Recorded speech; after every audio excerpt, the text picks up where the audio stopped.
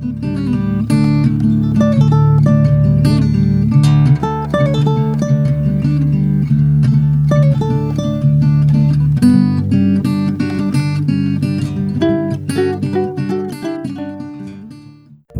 Questers. This is Mandy, the host of Caster Quest, inviting you to enjoy our podcast where we explore the rich and vibrant world of Patrick Rothfuss's best-selling fantasy series, The Kingkiller Chronicle, soon to be adapted as a major motion picture and television show produced by the award-winning creator of Hamilton, Lin-Manuel Miranda. Hungry for more content? Perhaps you will enjoy our recaps of HBO's Game of Thrones, Over the Garden Wall, animated Batman films, or our world-famous erotic fanfiction reads. Whatever you're in the mood for, if you love a good story, humor, impromptu parody songs, and thousands of pop culture references, you'll enjoy our show. You can find Caster Quest on SoundCloud, iTunes, and of course, our amazing network, the Earth Station One Network, at esopodcast.com. What are you doing? Taking pictures of you. Why are you taking pictures of me? Creepy. MVG does not approve.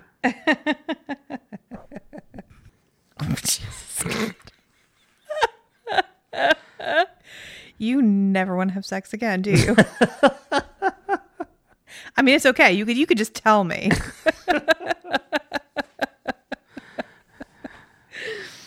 So we were saying... Okay. Welcome to the Duke and Duchess podcast. Welcome. I'm the Duke. I'm the Duchess. And we are here in episode 36 covering The Lies of Locke Lamora. By Scott Lynch. Scott Lynch, part of the Gentleman Bastard series. And in this episode, we are going to cover the interlude entitled Jean Tannen through the end of chapter 7. So that's 2 interludes and 2 chapters. Can you handle it? I hope you can, because we're going to dig in. Next up, we are going to cover the interlude called Up the River, Chapter 8, and the interlude that's entitled The Half-Crown War. So that's an interlude, a chapter, and the interlude afterwards. Look, Scott Lynch has got to stop writing this weird-ass structure. It's just too goddamn much. You'll settle in pretty soon. I don't know. Why don't you go over our spoiler policy? Okay. So our spoiler policy is very simply that Liz has read these books. I have not read these books. And so therefore we will not spoil anything beyond Chapter 7 of The Lies of Locke Lamora. Right, because Chapter 6 is fair game. Most of the fun of this podcast is listening to Chad make wild-ass predictions about what's going to happen next. So. It always scares me when people say that, because that takes place in about 2 minutes of the podcast. In the other hour and a half... People love the predictions. Well, okay. All right. I'm just concerned about the other hour and a half and whether or not they love that. I'm sure it's fine. Okay. I hope so. We're moving forward anyway. So, before we jump into the first interlude, the last few weeks we have been covering sort of getting to know you questions for our listeners who weren't with us in our previous book club.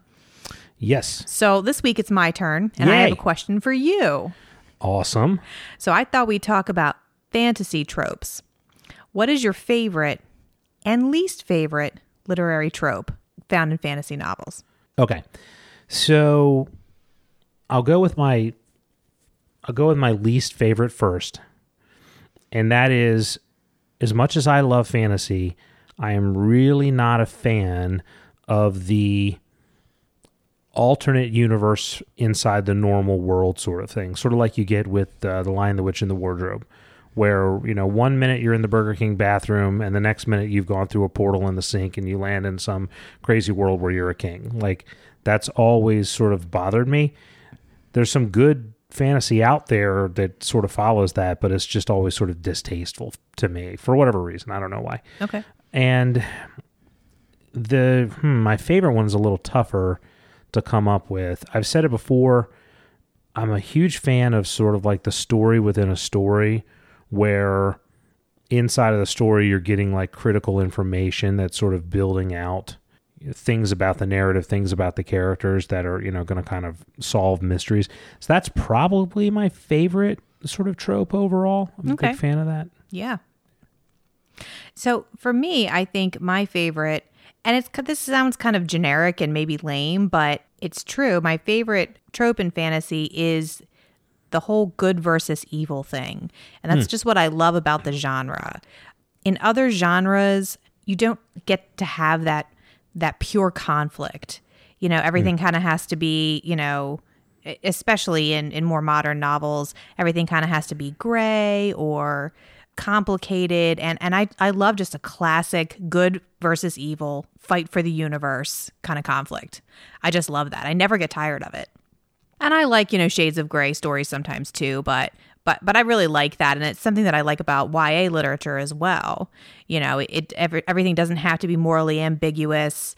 Sometimes it can just be a simple story. And I really like that. Yeah. My least favorite trope, and I've talked about it on the podcast before, so we all know how much I hate this. It's the female character who is not like other girls, you know, but she's not like other girls because she likes knives, you know, and she wears pants, you know, and all the other girls wear dresses, but she can't wear a dress because she's not like them. She wears pants. And I'm like, girl, like, can't we have like confident, like an awesome female strong character who, you know, rocks a dress every now and then? I don't know. That just bothers me that like you have this character who is somehow, she's imbued with awesomeness because she's not feminine. So yeah. Bugs the crap out of me. But there you have it. Yeah. It's a problem in the genre for sure. Yeah. You know, it's funny. When you asked me about it, I was also thinking about one of the gender sort of things that bothers me, and it's when all the women just completely do not understand the men. That's right. And all the men just completely do not understand the women, as though we come from different planets and don't eat the same food. Right. You know, like the men who can wrap their brains around those men with their swingy parts between their legs. We get like they just they come from different worlds, and 1 + 1 = 3 with them. Like what the like. Not that different. Fold my arms underneath my breasts and sniff at you. Exactly. Tug my braid. So yeah, that's one that gets me too. Yeah. So yeah, there's a lot of gender issues in this genre that we love so much. But that's not what we're here to talk about. We'll get too complaining. We don't want to go down that rabbit hole. We're not going to have that issue because there's no women in this book. I'm going to bring that up later. Yeah. So nothing to worry about here. Well, let's talk about Jean Tannen. Let's do that. One of my favorite all-time characters in any book or movie that I have ever read or watched. It's a good character. He's a great character. And so in this interlude, we get a little background on him. It's the first interlude, the first flashback that's not from Locke's point of view. Yeah, I think this one is still told mostly from Locke's point of view. The next one is told almost entirely from Jean Tannen's point of view. Right. So we kind of get the idea that, yeah, Jean's going to be an important character. Yeah. And we get a little of his background, and we kind of get to see the story of what happens when Jean is brought to the thief maker, by the thief maker to Father Chains to join the gang. And Locke doesn't like him. Not right away. I don't like him. It's not like me. He doesn't like him because Jean is very soft-spoken, and he's very recently been made an orphan. He's obviously didn't grow up on the streets. He's never charmed a coat. He's never stolen anything. He's fat. He's quiet and shy, and he cries at night.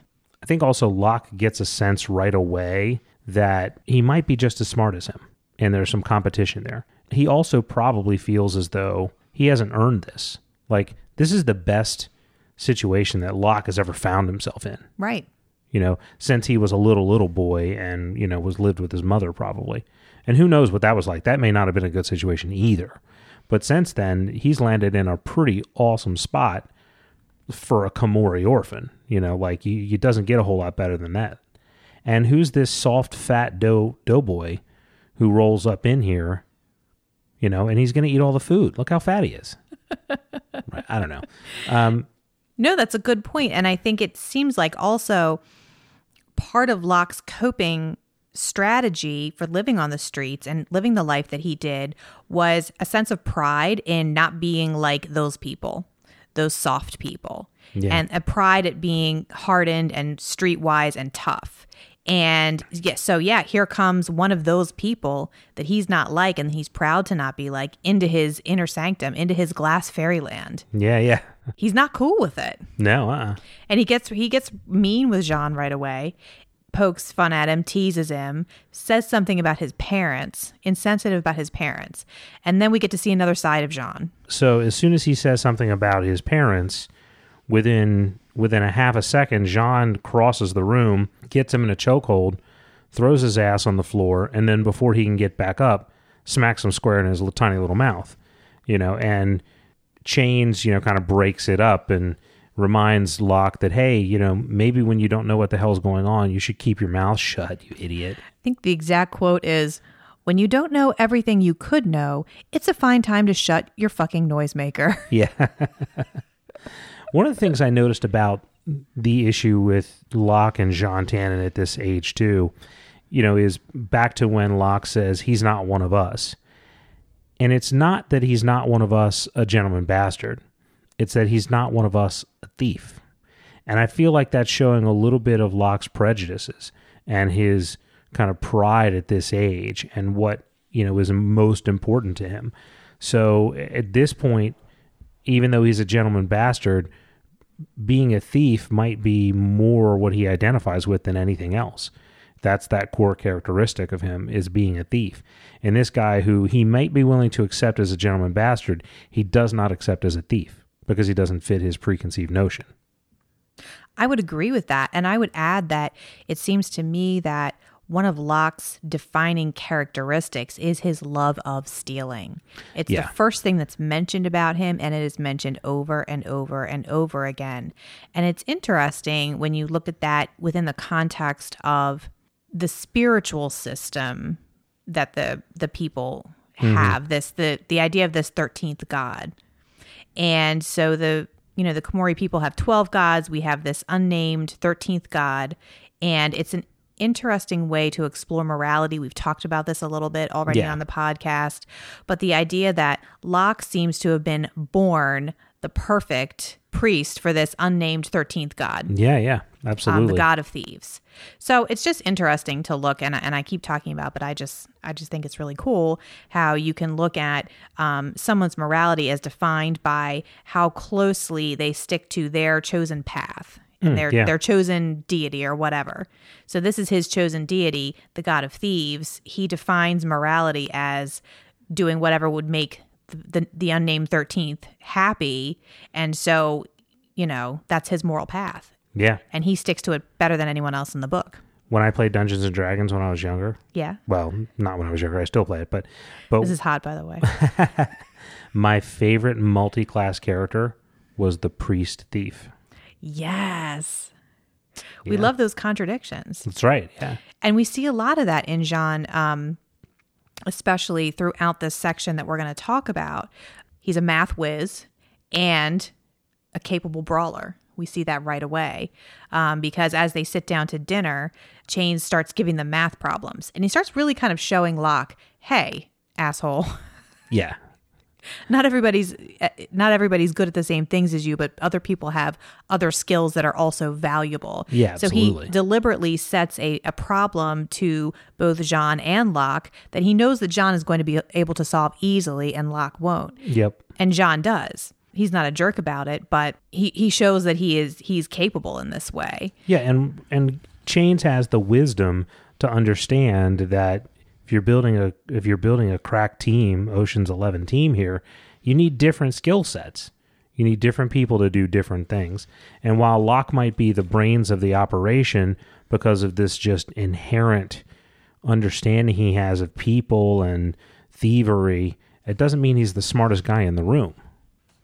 Right. So let's talk for a minute about Chains' mad parenting skills. Yeah. Because I love how he handles this whole situation.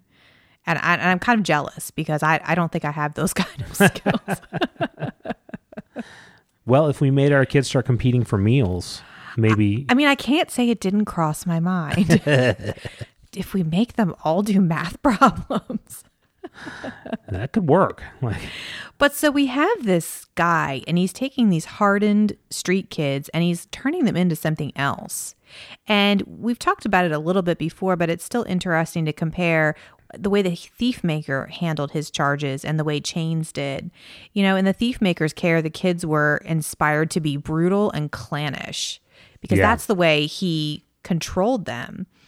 He used fear and dominance to keep them in line. And, Chains doesn't need hot pepper oil to let his kids, but he lets his kids experience the consequences of their actions. Yeah. You know, and you see him instilling them with morals. They're not the kind of morals we'd expect, but they're his morals. And he's made them into a family, and it just warms my little heart. I don't know why. I love it. You know what else I find interesting? So this whole, dynamic, Locke and Jean are going back and forth, and they don't really like each other. And Chains is saying, you can't eat. Well, okay, I'll let you eat, but you have to do this.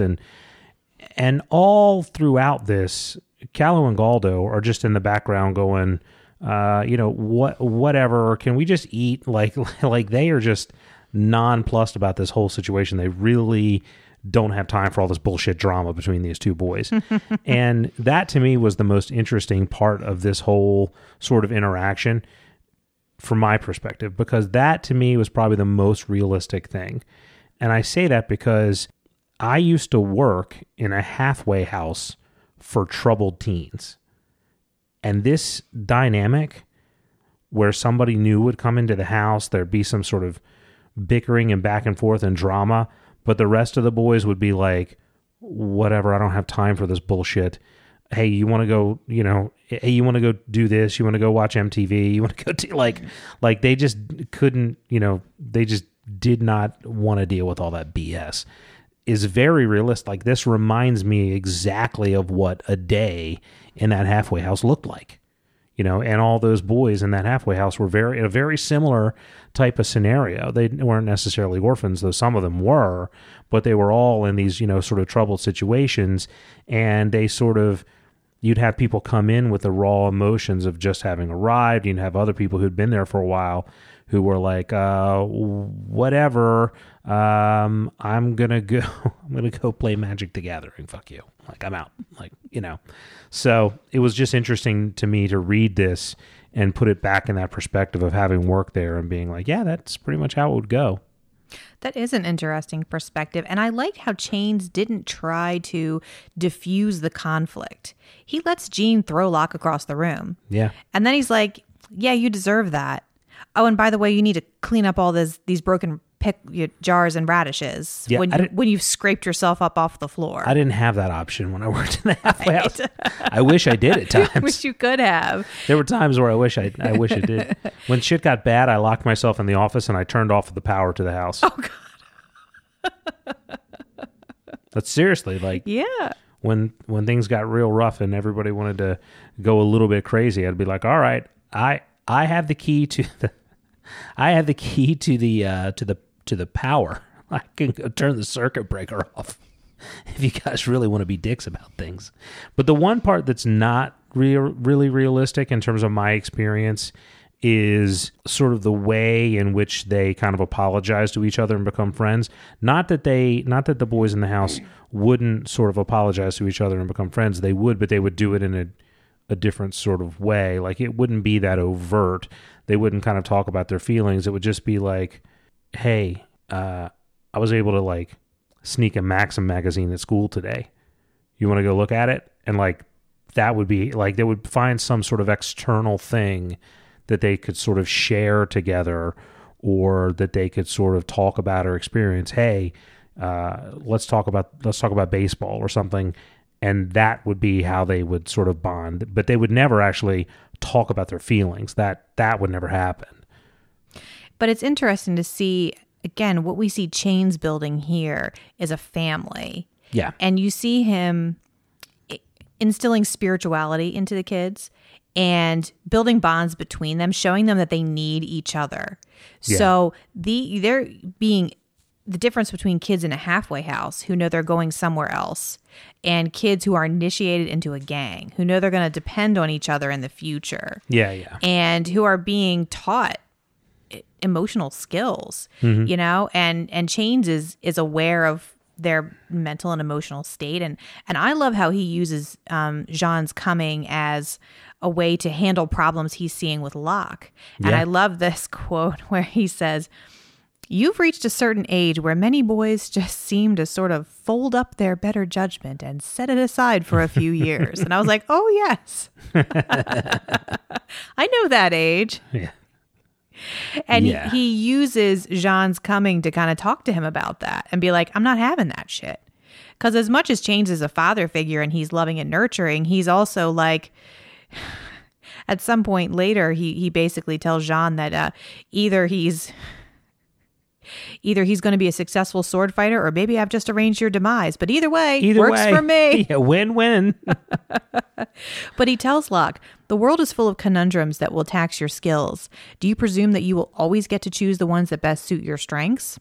And Locke shows growth in here as well, and maturity that's, again, maybe a little bit beyond what we would expect a character of his age. But he shows that he's got enough humility to accept that he was wrong. Yeah. And that this gang, this family is important enough to him that he's willing to bend. Yeah, absolutely. So for me, the end where, you know, Chains has a toast to him and he says to Jean Tannen, who lost one family but came to another soon enough, just made me like, oh, I love it. The other thing that's important in this is in part 4, when Locke and Jean are having sort of their little heart-to-heart talk. Right. Locke reveals what I've suspected all along, in that he doesn't know whether his father is alive or dead. Right. So he doesn't know if he's an orphan. And the placement of that to me is conspicuous because it's in the interlude right after we have met the Great King. Right. Yes, it is. And how cute is it that Locke stole him some glasses? He stole him some glasses, but he doesn't understand nearsightedness. He does not understand nearsightedness. That's and all I right. like the little conversation that Jean and Locke have on the roof. Jean is up there. Locke brings him these glasses, and they talk a little bit about Jean making the decision to join this gang. And it's interesting to see this perspective of an outsider from the underworld coming in for the first time and deciding, is this something that's okay for me to do? You know, he wasn't raised stealing. He wasn't raised in this environment. And Locke says to him, you know, it's an honest trade when you look at it like we do. So again, it's just highlighting that theme that morality is about perspective. Yeah. And then they make plans to go out and plunder. Yeah, It's adorable. We'll let Callow and Galdo sit their asses on the steps. When Locke says, and we'll go out and plunder, and Jean says, is that safe? Or I think he says something to that effect. Right. I was thinking the same thing. I'm like, I don't know, man. This may bringing this rookie along with you, Locke, who doesn't quite understand things the way you do, might get Jean Tannen killed. Either way. Either way, works for Locke. All right, Chapter 6. Chapter 6 is called Limitations. And this is where the shit starts to hit the fan. It does. That's where the piss starts to hit the bucket. It does. Oh, God. So Locke, at the end of the last current chapter, Locke was being kind of pulled away by the Red Hands, who are Kappa Barsavi's men, and said, the Kappa needs you right now. Yeah, no something delays. Urgent's going on. Something urgent's coming on.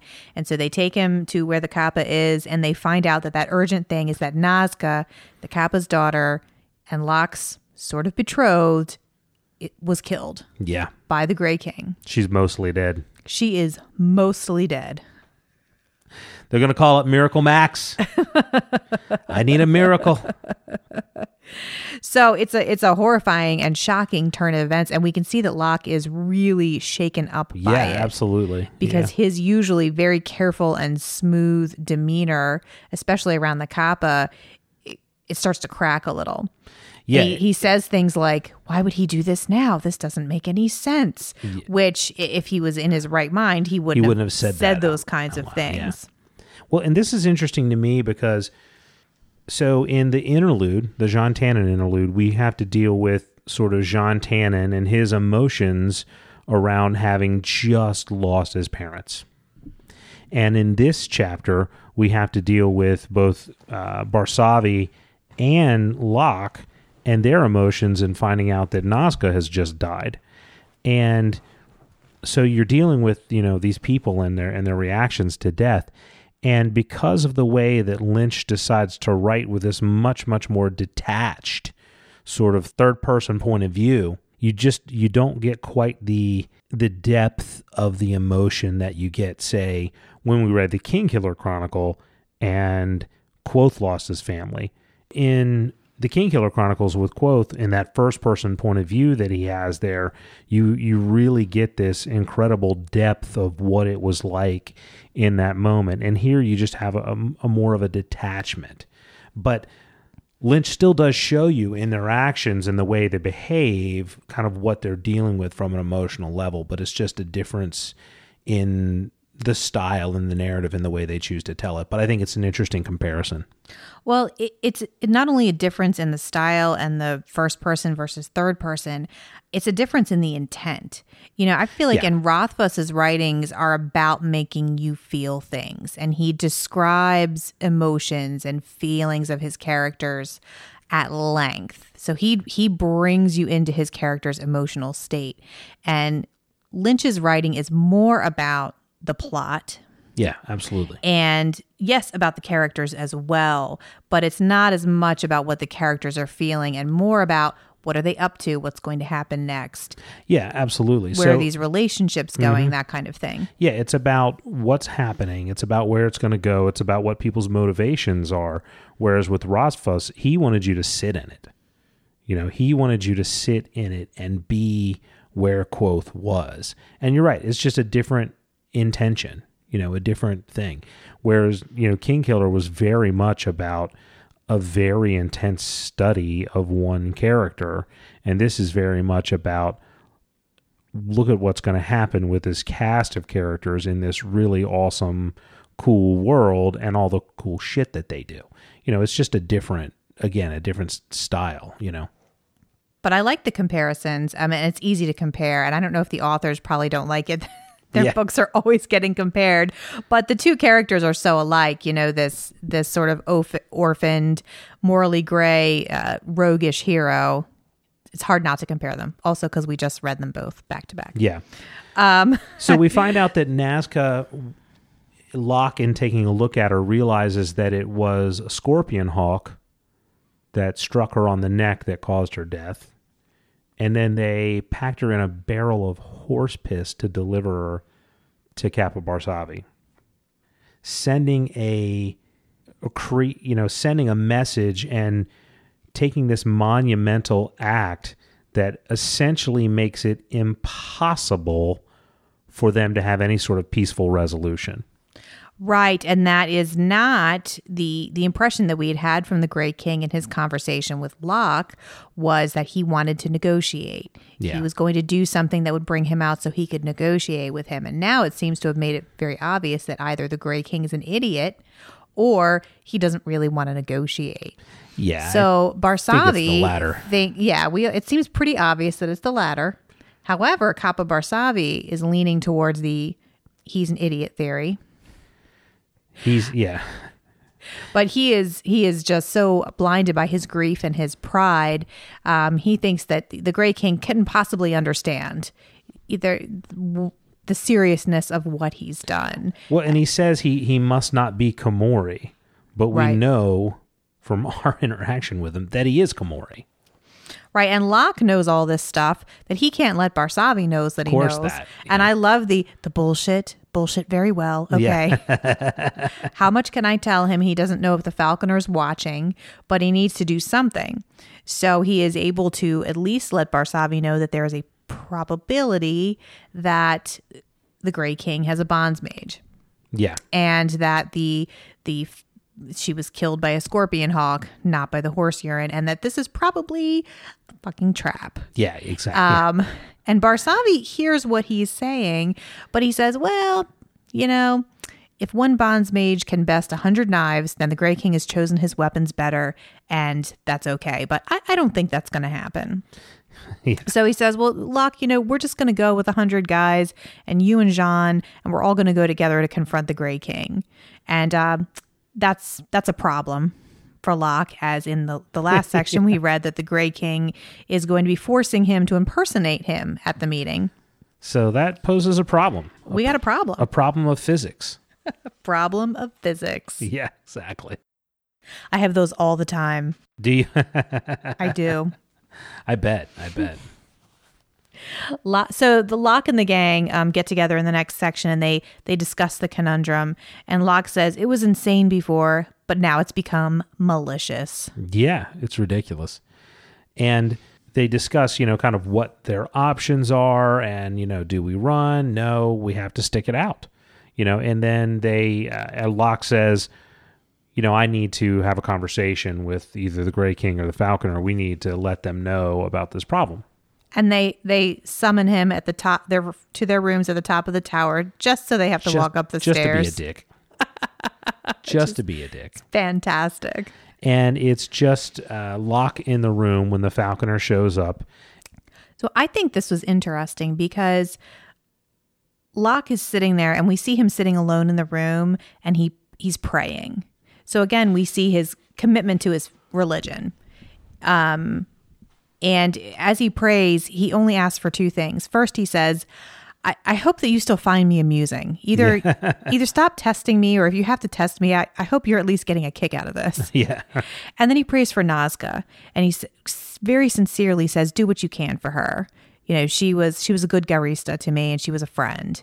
So we see his commitment to his family, his chosen clan. Yeah. And his sincerity there. And the Falconer, when he comes into the room, even says, if you wish to measure a man's true penitence, observe him when he believes himself to be dining alone. Yeah, and that's when the Falconer shows up, and Locke treats him pretty much exactly like he treated him the last time when he said, nice bird, asshole. Right. Like, he has the same sort of just irreverence, and this time, the Falconer, without without the Grey King being around, the Falconer decides to not take it, and he's going to... Kicks his mental ass. He does. He makes him weak in the knees.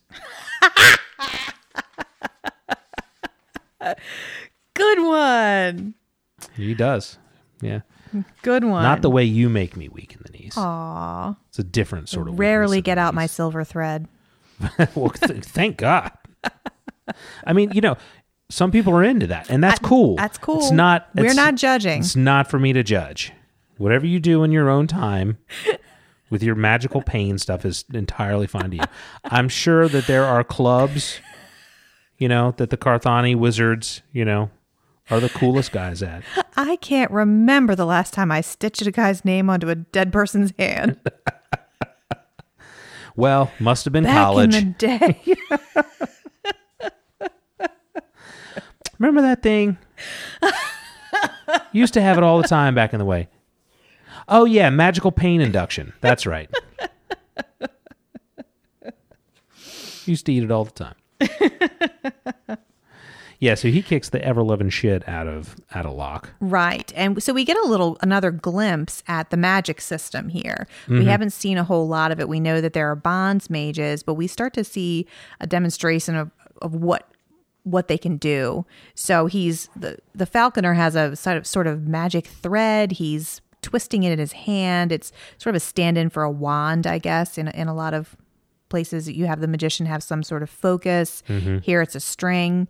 He also tells us that if he writes someone's name on parchment, he can control them. So there's a name magic. If it's your true name.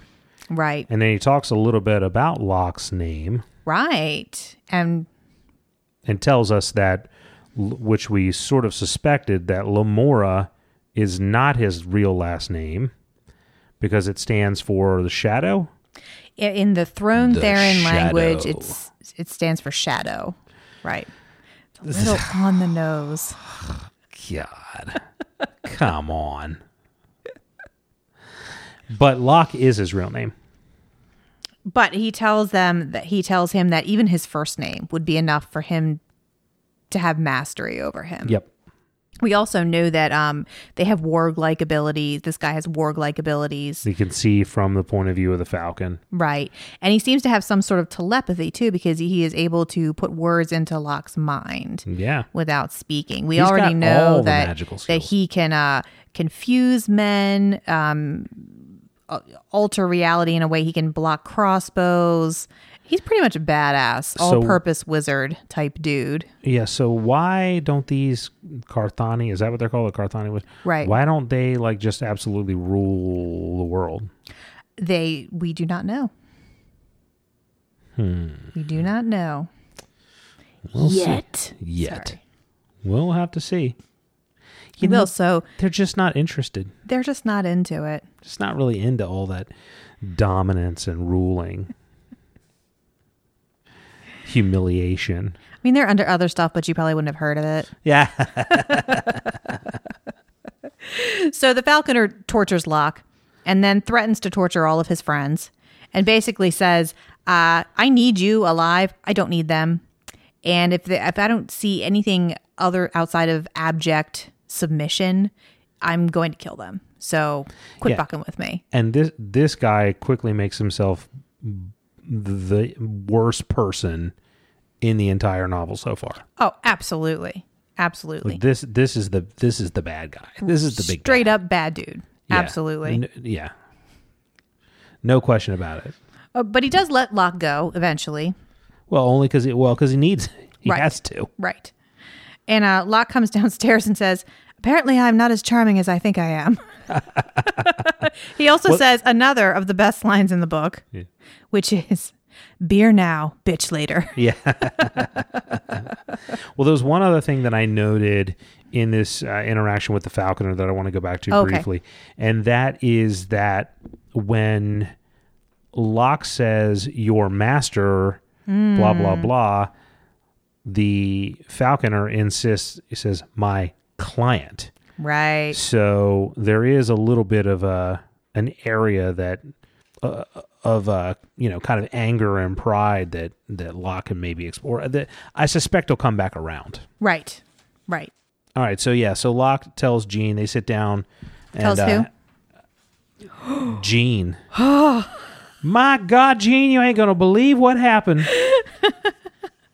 I'm trying so hard. It's growing on me. Yeah. It is. It is. He had me like a worm on a hook dangling me in front of them catfish. I felt like red Georgia clay on a hot asphalt. So Jean has one of my favorite lines of his, he says, I could do so very much to him without killing him. I very much hope I get to try. And, we've talked a lot about the contrast in the characters of this book. And I just love how often we see Jean reading romance novels. Okay, every turn he's sitting there, he's in a book and it's some sappy romance. And then he turns around and says, I really hope I get to torture him. Yeah. And we see it in Locke, who is this devoted priest, but at the same time, he's like a kamikaze liar. Yeah. Mm-hmm. Oh, and apparently he can't have sex. Yeah. Can't get it up, man. So poor Locke, finally decides, apparently it's been a while. It's been a long dry spell for him. He finally decides to go get his brains wenched out. Only he doesn't get his brains wenched out. Well, and what I want to know is how come every prostitute in any fantasy novel is always a redhead? Not everyone. There's only 2 at the Gilded Lilies, okay? Just all the important ones. But the ones are. you meet. So she's Roz. She's Roz from Game of Thrones. She is definitely Roz from Game of Thrones. The expository whore. Felice/Roz. Right. So if that's true, she's going to show up everywhere. I don't know. I mean, I don't know how many prostitutes I've ever had the "it's not you, it's me" line dropped on them. I think it's probably not that often. Probably not that often. But she considers it a professional challenge. A professional challenge. It's okay. So I think it's interesting. So here we have the character who's a prostitute. She's obviously very confident and empowered. She doesn't seem in any way. You don't get she's not upset or angered. Yeah. Yeah. She's not like a poor, abused, rejected woman or anything like that. It's just interesting because this is only the third female character that we have met in the books in 300 some pages that have more than a line or two, or that aren't just mentioned, but that we actually meet, that there's actually a conversation with. We have Nazca, and we have the Doña Silvera, and Felice. I mean, there's a couple little bit players, right? But yeah. But I think it's interesting to kind of look at, okay, so there's been 3 female characters. None of them are main characters. No. At all. But I like them all. You know, they're all like capable. They're all confident. None of them are like, oh, I have to wear pants because I don't like women, you know. Well, there's been a lot of female characters in the background and in a variety of different positions. Right. So, you know, there's been a lot of, particularly in what we would consider traditionally male roles. Right. So Scott Lynch does not have a problem dropping, you know, female fighters into, you know, those situations, and nobody bats an eye at it. Right. So it doesn't seem to be out of place in this setting, which I think is cool. 200 and something pages in so far, we don't have any real strong female characters yet, but I suspect that's going to change. That the Doña is. Oh, yeah, actually, I would agree. Yeah, and she seems to be her husband's equal in business and or better. Commonly regarded as the more intelligent and capable of the two, particularly in terms of being an alchemist and a botanist. Yeah, absolutely. Yeah. So I think that's pretty cool. That is, like none of his characters rub me the wrong way, you know. No, and the other thing that I like about the Doña is not a strong female character because she takes on male attributes, right? Which too often we see. Yes, and I like that there aren't female characters crammed in for the sake of being like, I need a female character, so I will take this stock female and just kind of plop her in there, you know? Yeah. They all make sense in the story. Yeah. So it doesn't bother me that all the main characters are dudes at this point, and there's Sabbatha who's off somewhere and we haven't seen her yet. Yeah. But I like that. So an important thing to note here is with the redheaded prostitute, and Locke came looking for a particular redheaded woman that he could not get, which means that my prediction was wrong. Yep. She is not a black-headed Winona Ryder stand-in. She is. I'm sorry. You can still picture her that way. I think it was the last episode I said Ava Green might be a good casting for her. I was so wrong. Nope. And you said several times, we know she has dark hair. Yeah, and you just let me just. I did. I loved it. I loved hearing you be wrong. Too. Oh, this is what keeps us going, you guys.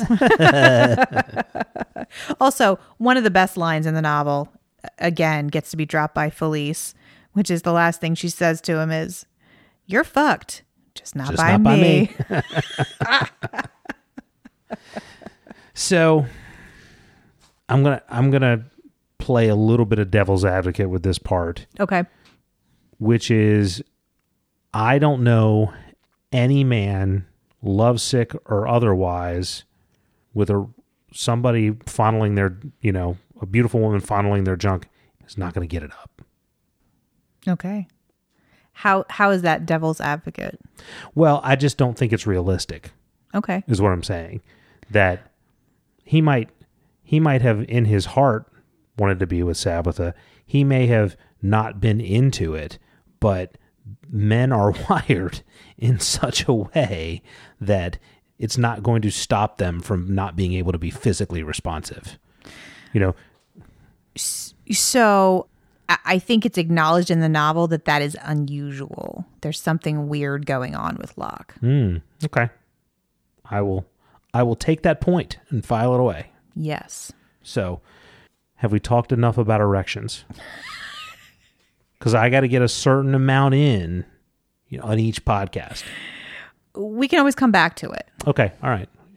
We still have 2 more chapters. There could be some erection conversation. Well, the next interlude we're talking about is called Brat Masterpieces, and it's pretty short. But it goes back to a conversation with Chains, and he is talking to Locke and Jean about fighting. And he kind of mentions also in there that these kids, which we've suspected before, but he considers them his life's work. Yeah. And he's crafting them into something. And in the interest of that, he brings Locke up to the roof and makes him face his shortcomings. And his main shortcoming is that he's not ever going to be a fighter. Nope. He's small, he's scrawny. It's just not his gift. Yeah. I love this line where Locke is apparently, he doesn't like facing that. He's like looking down. He's like staring at his feet. And Chain says, quit acting like there's a fucking naked woman on your shoes. Get over it. Suck it up. Because that's what 10-year-old boys think about. It's just Some funny of them because I read it and I was like, but wouldn't me having a naked woman on your shoes be a bad thing or a good thing? Like, I didn't understand for that. I was like, oh, because he's staring at his shoes. I get it. Yeah. But yes, this whole Chains relates to the boys as though they are much older than they are. Yeah. Because they, emotionally and mentally probably are. Also because Chains is constantly fucking high. Yes. Can we acknowledge? Yes, he absolutely. That he is hitting the chronic hard? Absolutely. Because this is the second time that Scott Lynch has made reference to the pine-scented tobacco that he uses. Right. Absolutely. So another kind of interesting thing in this conversation is that Chains gives like a rundown of his gang and lists their strengths. He's putting together a D&D party. He is. He's got his DPS character. Mm-hmm. He needs a tank. Yeah. And he figures Jean is going to fit that mold. Absolutely. And he says this about him. He says, you have a knack for smacking brains out of heads, and that's neither good nor bad in itself, but it's something we can use. Yeah. And I thought that was interesting because in the beginning, when Chains meets Locke, he makes it very clear that murder is not okay. Yeah. Locke got some of his friends in his old gang killed, and he was given a very stiff consequence for that. So, but we see here that Chains isn't against violence. He's not even against killing if it's necessary, if it's done purposefully for a reason. Mm-hmm. But again, the difference highlighted between murder and killing. It's just an interesting, view. Morality is your perspective. Exactly. So Chains tells Jean that he is sending him to the House of Glass Roses. That House of Glass Roses, yo. Mm-hmm. The House of Glass Roses is interesting, and I liked this concept. Yeah. So we see so much elder glass all throughout the city, and all this stuff that was left behind by this previous civilization. What were they called? The Emberlane, or what are they? The Eldrin. The Eldrin, okay. The Eldrin and their elder glass. Okay, I'm beginning to see the connection here. I get language. And, so we see all these elder glass structures, but this is a structure that is not at all like anything else we've ever seen, where it's like a garden full of 100,000 roses, all of them completely translucent, carved out of glass as though it was a moment frozen in time, but it's all made of elder glass. And that's a pretty amazing thing. And from what we know, it's the only structure like this that we've seen. But it also is incredibly dangerous. And, if you touch it, it's razor sharp. But also, if you touch it and bleed, it somehow absorbs your blood. So metal. So metal. These roses are so metal. So I thought it was interesting. We have seen a couple of instances now where we've seen an item that was either white or clear that had a drop of red or a drop of blood inside of it, and they all had some sort of magical component to it. Really? What was the other? So the first is Barsavi's ring, which there was like this white pearl ring, but it had a red drop inside of it. So it was like a translucent white material. Good catch. And it was, when we sort of picked up on Barsavi and his, when he was sort of questioning Locke and he was using a little bit of magic, and we were sort of seeing that he is familiar with sorcery at some sort of cursory level. Right. Some of the first of that we saw. The second time we see it is the candle, which is sort of this white, waxy, translucent candle that has flecks of red inside of it. Oh my gosh, I didn't catch that either. And then we see these elder glass roses, which are translucent, but you can see the red inside them where they're a little bit of blood. Now, I don't know that those things are connected, but it's not as though we've seen 40 different things like that of all different kinds. We've seen 3, and they all 3 share those characteristics. That is very good. So we'll have to see if that means anything or if it's just a coincidence. Yeah. I also think it's interesting how Lynch keeps emphasizing the word alien in describing the Eldrin, and he keeps bringing up the idea that something drove them away. And Jean in this passage even outright wonders what could drive away beings powerful enough to craft something like this. Yeah. So I feel like that's an important question. Well, and we also had the thing we talked about last time where after the Eldrin left, the regular humans were afraid to go near the Elder Glass structures. Right. Now, we're talking about 1,000 years ago that we know of. So we don't really know why that was. Was it because they were afraid of the Eldrin, thought they would come back? Were they afraid of the magic? Or were they afraid of whatever chased the Eldrin off? We really don't know. The other question I have for you is Elder Glass unique to Camor, or is it all throughout the world? I don't think we know at this point. I don't think we do either. I haven't heard any reference to it. So one of the things part of the reason why I asked that question is because I'm starting to speculate whether or not the magic is tied to the Eldrin, whether that's somehow where that comes from. But, and are the Carthani, wizards tapping into something that they found that we just don't know about yet? But it's hard for me to go any further down that road because I don't know that Elder Glass exists there. Right. So at this point, it's just really kind of wild-ass speculation. Right, yeah, I don't think we know that at this point. You're doing a very good job of not giving anything away. I am, aren't I? Good job, Liz. So we get to meet the head of the Black Jackets. Yeah, another Don. Don Maranzala.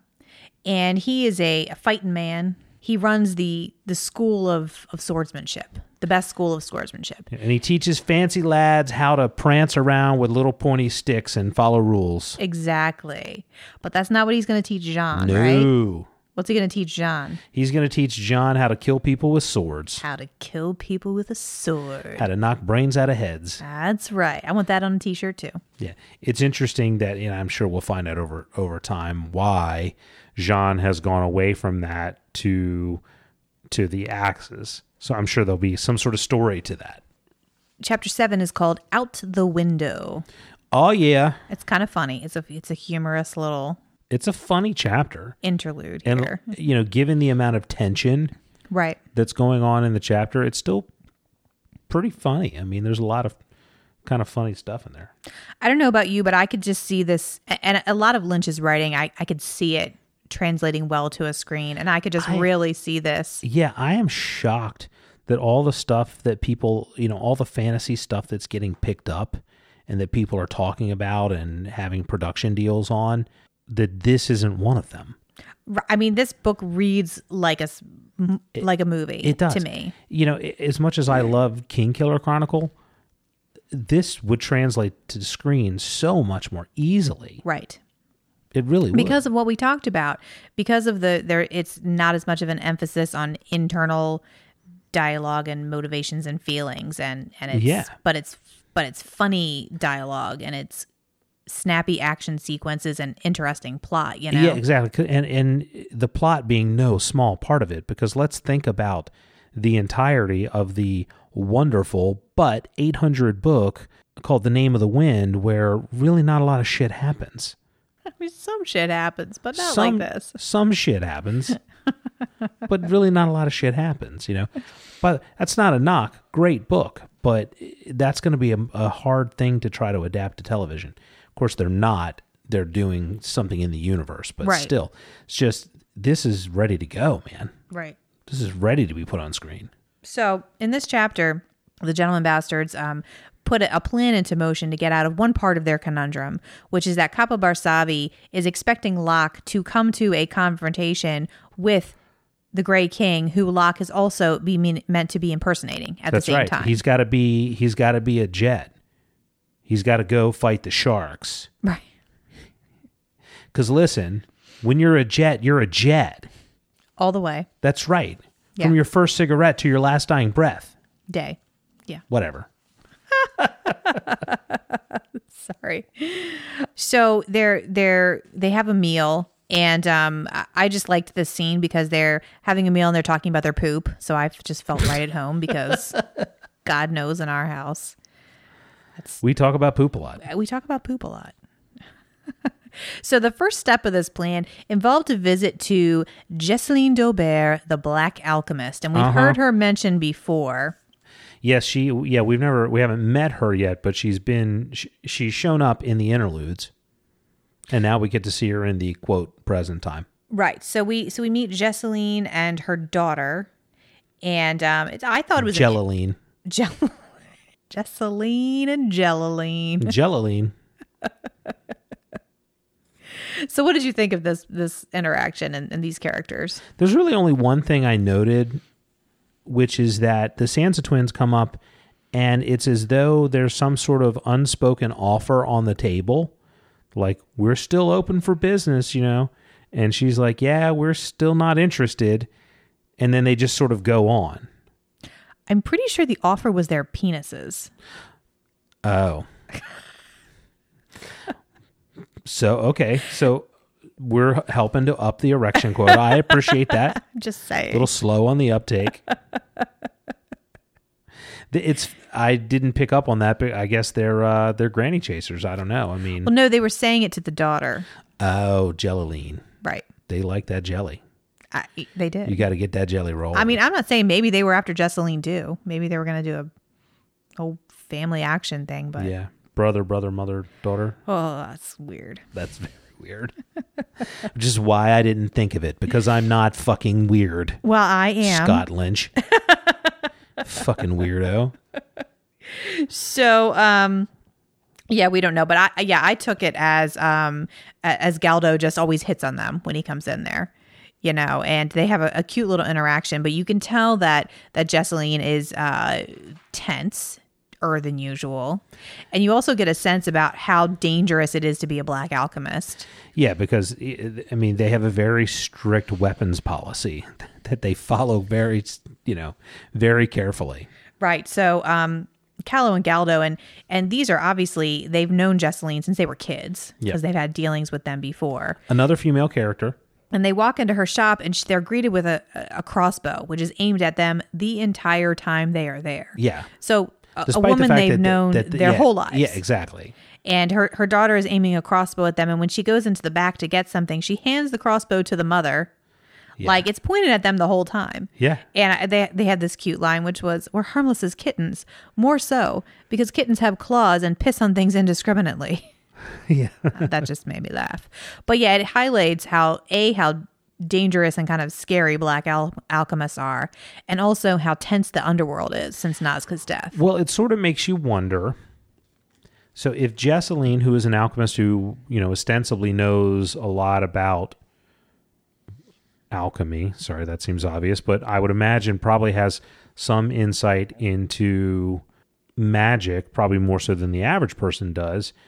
And she sees people that she's known since they were children, and yet she still is worried about them. I imagine she's not really afraid of Callow and Galdo, so why would she be so afraid? My speculation is that she would be afraid of somebody impersonating them. It's possible. And is that possible? I don't know.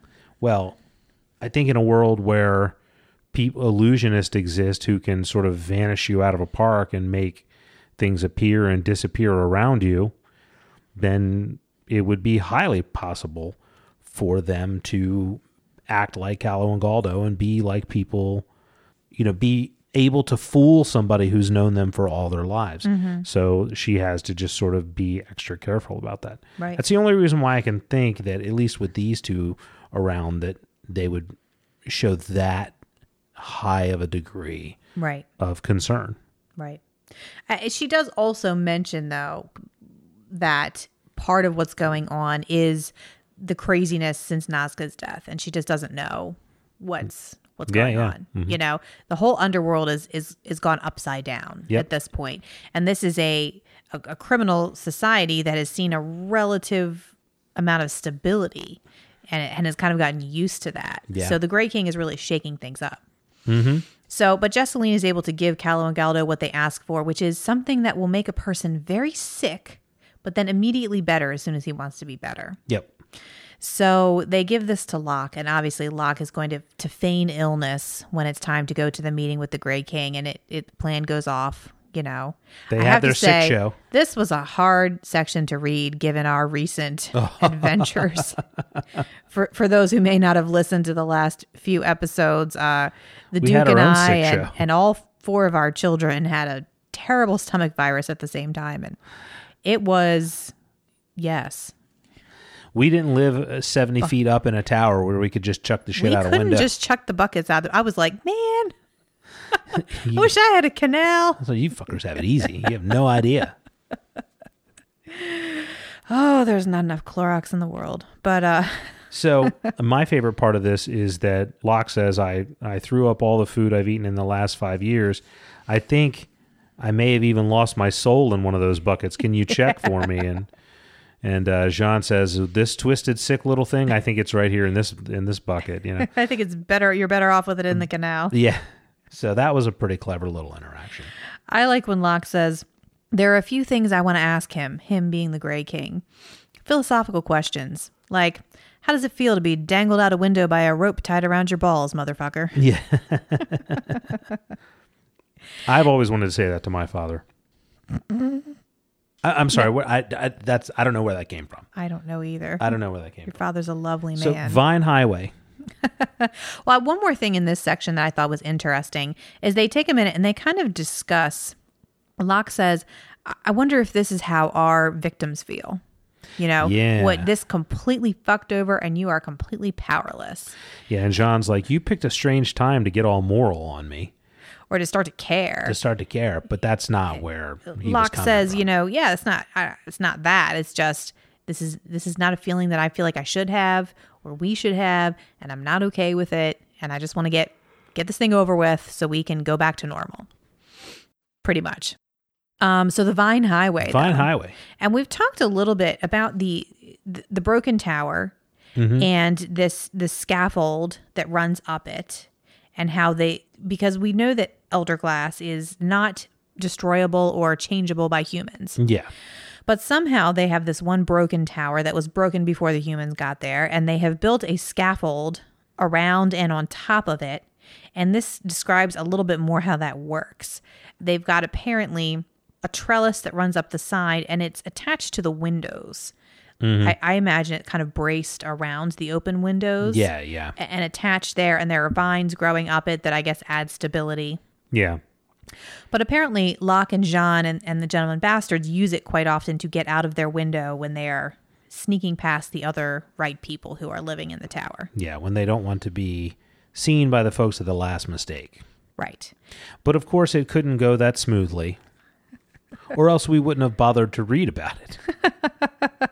So they have an amusing interaction and a fight where they are climbing down the trellis, and as they're climbing down, another gentleman is sneaking out of what is probably his mistress's window, and he's going to sneak down, and they all run into each other, and it's this sort of like slapstick, like, what are you doing? What are you doing? Rock, rock, rock, rock, rock. Yeah, yeah. And they start fighting on the trellis, and the guy falls off, and they shove their way into the the lady's bedroom and she's in her small clothes and then the husband bursts in and says 2 at once and there's all kinds of innuendos. Yeah. It's glorious.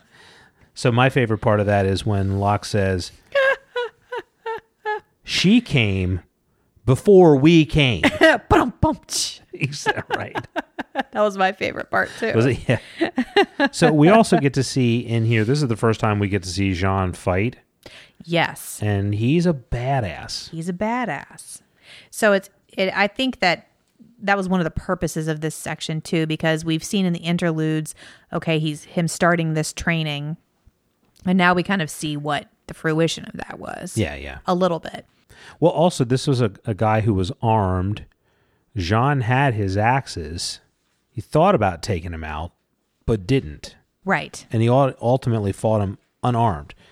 And it pretty much cleaned his clock in what seems like probably 30 seconds. So for him to be able to choose to fight this armed guy who was noted, one of the physical descriptions of him was that he was a slab of muscle, and for him to choose to fight him unarmed and clean his clock in 30 seconds, he's a pretty badass dude. Yes. This Jean Tannen. But he refrained from throwing him out the window. He did. Even though his wife was like, she was like, kick their asses. No, wait. Now throw him out the window. Yeah. And Jean's like, can you pick somebody? Or Locke was like, yeah, can you pick somebody and stick with them? So she's definitely a fair weather fan for sure. 5th female character we've seen. There you go. Well, they can't all be the Donya. They can't all be Felice. They can't. That's for sure. Yeah, and so it sort of ends unsatisfactorily for me, who has to wait to read it, where Jean says, it's a good thing we have these stupid hats, and Locke says, well, I guess we're really under the wing of the Falconer, and that's it. Right, and unfortunately, it is only going to get worse from here to the end of the book, because there are no good places to stop. Well, that means there's going to be a lot of action, so I'm going to choose to look at that in a positive way. I think that you should. There you so go. I will say to listeners who might be reading along with us, we are going to stretch things out a bit and have a bit longer sections until the end of the book because of that, but not about the same length that we did this week, around 80 pages. Yeah, it's is not what we're aiming for. Well, I think we're going to end up covering this entire novel in about 11 episodes, I think is what we said. Possibly 10 or 11. Yeah, so which is what we covered The Name of the Wind in. Right. Just the first 1 or 2 episodes of this book club, we were doing around 40 or 50 pages, and now we're getting a little bit longer. Yeah. But just so that this is such a fast read. It is. That it doesn't feel like that. It is. And again, the cliffhangers are going to get, because it just gets, the pace definitely builds from here. So well, I'm excited for you to read it. Just going to have to deal with it. So do you have anything else for the book discussion? No. No? All right. So you ready for predictions? Yes. All right. I have 3 bold predictions. Yes. The first one is Nazca's not dead. Okay. The second one is the Grey King is Locke's father. I am your father. I am your father. And the last one is that Locke eventually kills the Falconer. Okay. Whether on purpose or not. Okay. And it's going to become a major problem. All right. I sort of anticipate him not doing it on purpose, like it not being purposeful. Right. Or it getting pinned on him when he didn't actually do it or something along those lines. Okay.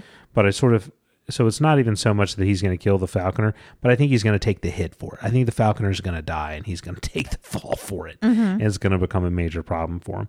I do not feel, this is weird for me, these predictions, because like the Grey King being your father feels a little heavy-handed. Right. And there's evidence in the text that tells me that Nazca probably is actually dead, but yet somehow, like I'm reading it and I'm like, she's not dead. Like I just feel like she's not dead, and I don't know if that's because maybe I caught some hints that I'm not grasping consciously, but subconsciously I recognize them, or if I just have some weird notion in my head that she isn't dead. But I don't think she's dead, despite evidence to the contrary. And I feel like the timing of Locke's revealing that he has a father right around the Grey King leads me to believe that those two things are connected. He's the right age. He's got the same kind of body build type. You know, there are different things in there that lead me to believe that that might be the case. It could also be that Scott Lynch wants me to think that, and it's a nice red herring. I'm okay with that. But those are my predictions. Good predictions. We'll see. I also want to, you know what? I'll go ahead and make it a fourth. I'm going to say that the magic system in the world is tied to the Eldrin. I like it. I'm going to say it's tied somehow. I don't have enough yet to say how or that it's tied to Elderglass specifically, but somehow the Eldrin are the source of all the different magic, or at least most of the magic in the world. That's what I'm saying. I like it. That's my prediction. I'm sticking with it. All right. Oh, goodness. So thank you. That was a good section. And I didn't have to wait 20 days to read it like we did the last time. And now I get to read again tonight. I'm so excited. I'm going to be watching you out of the corner of my eye to watch your reactions. So we have an email. Oh, yes. We have an email to advice@thedukeandduchesspodcast.com. Nice. And the email says, Dear Duchess. Oh, boy. I am a student at a school for wizards. I am very focused on my studies, but my two closest friends are two stupid idiot boys who are always getting me into trouble. Oh, no. I'm trying to focus on learning and graduating, but these two knuckleheads are getting in my way and doing stupid stuff. What's worse, one of them is some sort of chosen one who is always getting himself nearly killed. I'd like to find more female friends, but all the girls in my class just seem to be made out of cardboard. I want to graduate and become a wizard. What do I do? Signed, Hermione G. Well, Hermione, I'm glad you wrote. You know, I gotta say, don't discount the value of a few good cardboard friends. I mean, they make you look deep in comparison. True, yeah. It's never bad. You can stage them in front of you, and if you're having a Nerf gun battle. Exactly. B, you could boil them down in a pinch to make a hearty yet nourishing porridge. Okay. So I'm just saying, stick with the women. Chicks before dicks. Vulvas before nulvas. What? I just made that You're just up. making shit up now. I totally made that up.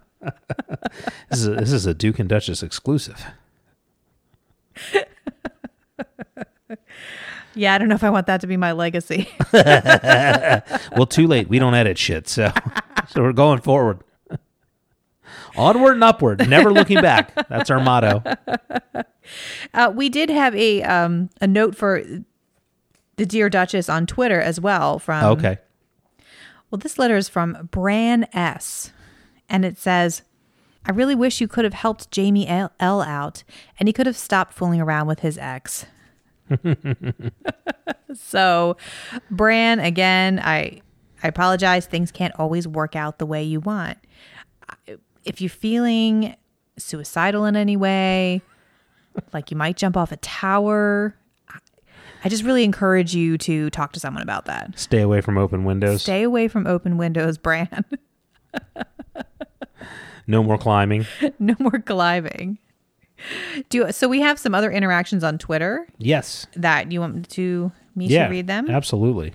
We have a couple of notes from a new listener, Erica, and she is at, and I'm just going to spell it because it's a lot of letters. It's at KNJYMYHOORBRU on Twitter. And she came to us through a recommendation from Patman23. Yay. And she said, I don't know who Chad and Flash are, but now I have to give them a listen because they're doing Lies of Locke Lamora, and I love the Gentleman Bastard series. And then she came on a few times to tell us that she was enjoying the podcast. And she says on episode 4 so far. And I love that one of you started without any prior knowledge and that one was already a fan. Makes a fantastic combo. Mm-hmm. So we thank you, Erica. We enjoy your feedback. Welcome to the podcast. Absolutely. Can't wait till you get into it more. Mandy at CasterQuest plugged us to listener Dylan Campbell. He's at Dylan Campbell. He was looking for book suggestions, so thanks for that. And also, she suggested Stardust by Neil Gaiman, which is one of my favorite Neil Gaiman books. Great novel. Second only to Neverwhere, which is absolutely one of my favorite books of all time. Neverwhere is another one of those examples of sort of this alternate universe thing that happens, but one that's done really well. It's done really well because the point of it isn't going into the alternate universe. It's the emphasis is on what's cool and creepy in our world, in London of our world. I agree. I love that. So there were a couple of longer discussions that you had with some people with Ian Crone and Games is Lit about Vagrant Story, and I'm not going to read that whole discussion. Ashley Marie says that Conte in her head looks like the bodyguard from the Titanic. So I liked that casting. I haven't ever been able to really picture Conte, but that guy is gray haired and very sour looking. So that's definitely what Conte looks like to me. Adam at LFC Adam 88185 asks us, do you think by taking notes and rereading sections of the podcast has changed the way that we read? And I would say yes. Okay. Right now, and you kind of answered him on Twitter, but for me, I'm going through Brandon Sanderson's Stormlight archive. It's one of the things I'm reading right now. And I do find myself stopping and thinking more. And a couple of times I've almost stopped and went to write some notes or went to write a note down. I'm like, wait. Might do this in the podcast in the future, but I am definitely reading deeper into the stuff I'm reading. Some of the stuff I'm reading. He also said that as he rereads, he thinks things like, oh, I smell lemons. Yeah. Just funny. Ian James Crone at Ian Crone says, would you let your oldest child read the Kingkiller Chronicles or the Gentleman Bastards? Yeah, I thought that would be a good discussion for us to have. What do you think? Well, I'm trying to go back and think if there's anything in there that's really inappropriate. Like, I think so far I'm looking at Lies of Locke Lamora, and I'm thinking no, because there's just a little bit too much conversation about sex that's sort of outright, and I'm going to go... Well, there's a lot of F-bombs. A lot of F-bombs, a lot of wenching of brains out and things of that nature. Right. And so I think at this age, for our 12-year-old, I would say no. Kingkiller, I don't think there's anything in Kingkiller I can think of. Name of the Wind, I would say no. Certainly the Felurian chapters of Wise Man's Fear might be a little mature. Yeah. For a 12-year-old. Especially I'll be honest, our 12-year-old is not interested in anything that has to do with humans. Good point. So, I don't think she would be interested. But no, I'd say for a 12-year-old, it would just really depend on the kid. Certainly in the next few years, I'm sure she's going to be... Our kids will read these in the future. Yeah, I think for sure. Yeah, just not at this point. I gave her a copy of Game of Thrones. She's up there reading it now.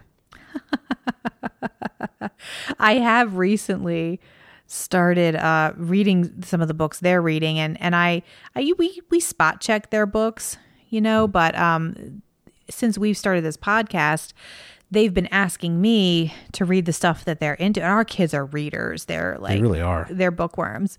They want to have book clubs with me. They want to talk. So some of it is like, great. And some of it is into, oh man.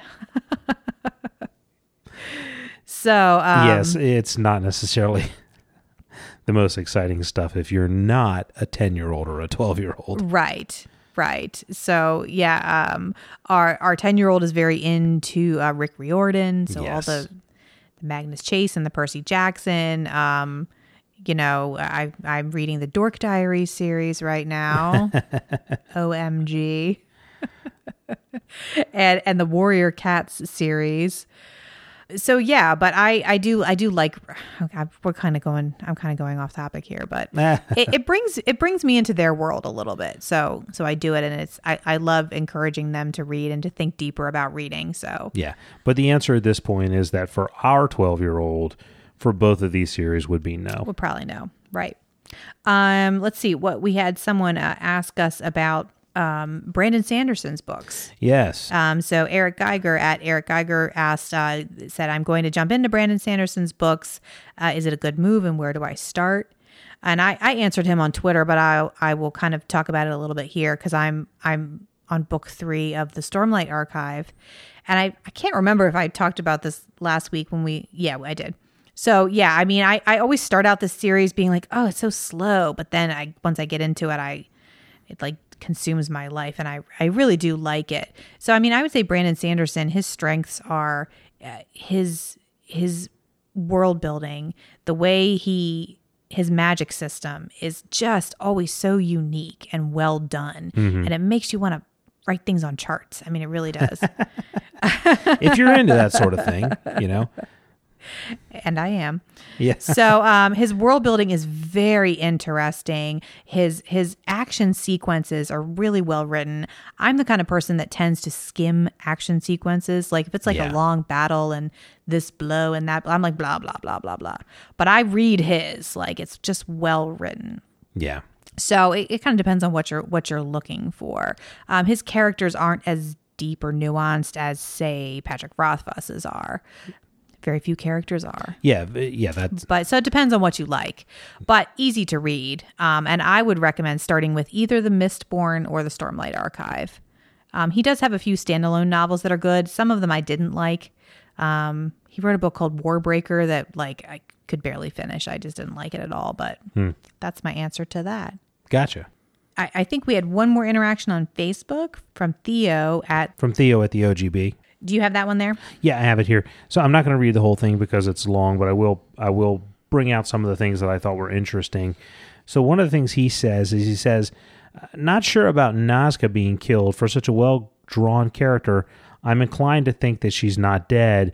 It's a body the Bondsmage has made to look like her, but it still smacks of fridging to me and the trope of women in refrigerators. Have you heard of this? I have not heard of this. So it's just the idea of when authors or TV writers or film writers use women and putting women in danger as a means of plot device. So it's the old tying a woman to a train track so that the protagonist will come out and have the battle, which is almost exactly what this is. Right. You know, so you know, it's an interesting thing that we can talk about and can think of hundreds of examples of just that exact thing, right? You know, happening. So I think the entire character of Sansa Stark is a woman in a refrigerator, right? You know, so interesting point about that, and he also sort of does not think that Nazca is killed, which it's interesting to me because I had that thought, and then I read it, and he's reading along with us, right? Where he's not reading ahead, right? And he had the same sort of feeling. So that is interesting. I feel like maybe there's something going on there that neither of us could necessarily put our finger on exactly why, but we're like, yeah, it doesn't seem right. So, which is going to be really interesting if she is legitimately dead, right? He said he wasn't sure about John's introduction in the interlude. He said, coming off the back of reading Patrick Rothfuss, who really can write pain in such an amazing way, this just felt a little bit rushed. He said it fits the style of the book, but he just didn't feel very convinced about it. Well, and I think that's a good point. It's something we've talked a little bit about, how what you've read recently provides a context for what you're reading now. And for me, when I first read both of these books, it was in this order. It was Name of the Wind, Wise Man's Fear, and then I read The Gentlemen Bastards. Yeah. So, but it is interesting how one influences the other, especially when, again, the main characters are kind of similar, but the writing styles and the intent behind the writing are so different. Yeah, absolutely, yeah. So I would agree that certainly the description of Jean becoming an orphan and his emotional state is definitely not as fully realized as what we see in Name of the Wind. No, that's not what Scott Lynch is trying to do either. Right, but that's kind of not what it's about. Exactly, yeah. For Quoth, spending time in the woods and then spending 3 years in Tarbean, that was, foundational to who that character was and a huge part of what that whole story is about, because it's all about Quoth. It's all about who he is and what his fears are. And you don't, if you don't get that, then you don't understand all the ways in which he's so broken as Coat. Right. The story doesn't make sense without it. But that's not the kind of story that this is about. This is about the gentleman bastards fucking shit up. Right. And turning society on its head. It's not about, the struggles of this one person. So it's just very different things that they're trying to accomplish. And just the language is so different in both of the books. Patrick Rothfuss writes, it's not flowery, but his writing style is more descriptive. It's very elegant. The gentleman bastards. There's a lot of motherfuckers. Yeah. It's a lot more bright. It's flashy. I don't know. I like them both. I like them both so much. Like I couldn't pick. Yeah, but they're just one I like better. But it's again, it's like saying, do you like steak or do you like chocolate mousse? It's like, well, yeah, I like them both. Well, it's like, do I want to read a poem or do I want to read a Spider-Man comic? Right. They're just different things. And these books are different things, which is sort of why I think it's probably unfortunate that they get compared so much. Well, and I think the fact that they were released very close together. Yeah. Again, and not on purpose, but I think that The Lies of Locke Lamora came out like a few months before, like less than a year before Name of the Wind. And that's just kind of what happened. And because they're both, for me, these are the best new fantasy that's come out in decades. Yeah, probably. In my opinion. Mm-hmm. So they're just going to sort of inevitably be compared to each other. Yeah, absolutely. Well, and the fact that they have these kind of roguish characters as well. The main characters have a lot of crossover so bad. I know so many people do. I do. Maybe if they get on television. All right. So is there anything else? Anything else you have there? That's it. Fantastic. Okay. So we did have one new iTunes review. It's a 5-star review on iTunes, and it's a anonymous, 5-star review. So we don't know who you are, but you know who you are, and we thank you for that. We love the iTunes reviews. They help us to get our podcast higher in the rankings on iTunes, and iTunes is where about 75% of podcasts are listened to. So that's pretty important for us in our podcast. But it's not the most important thing to us. The thing that we love the most and that's the most important to us is word of mouth. And we've had a lot more folks sharing our stuff and talking about us on social media. So that's great. But if you love us, you'll talk about us. You'll share about us. You'll talk to your coworkers about it or your friends, or you'll share about us on social media. That's what we like. You can contact us on the website at thedukeandduchesspodcast.com, on Twitter at the DND Podcast, on Facebook at the Duke and Duchess, or on our Facebook group page by searching the Duke and Duchess Podcast group.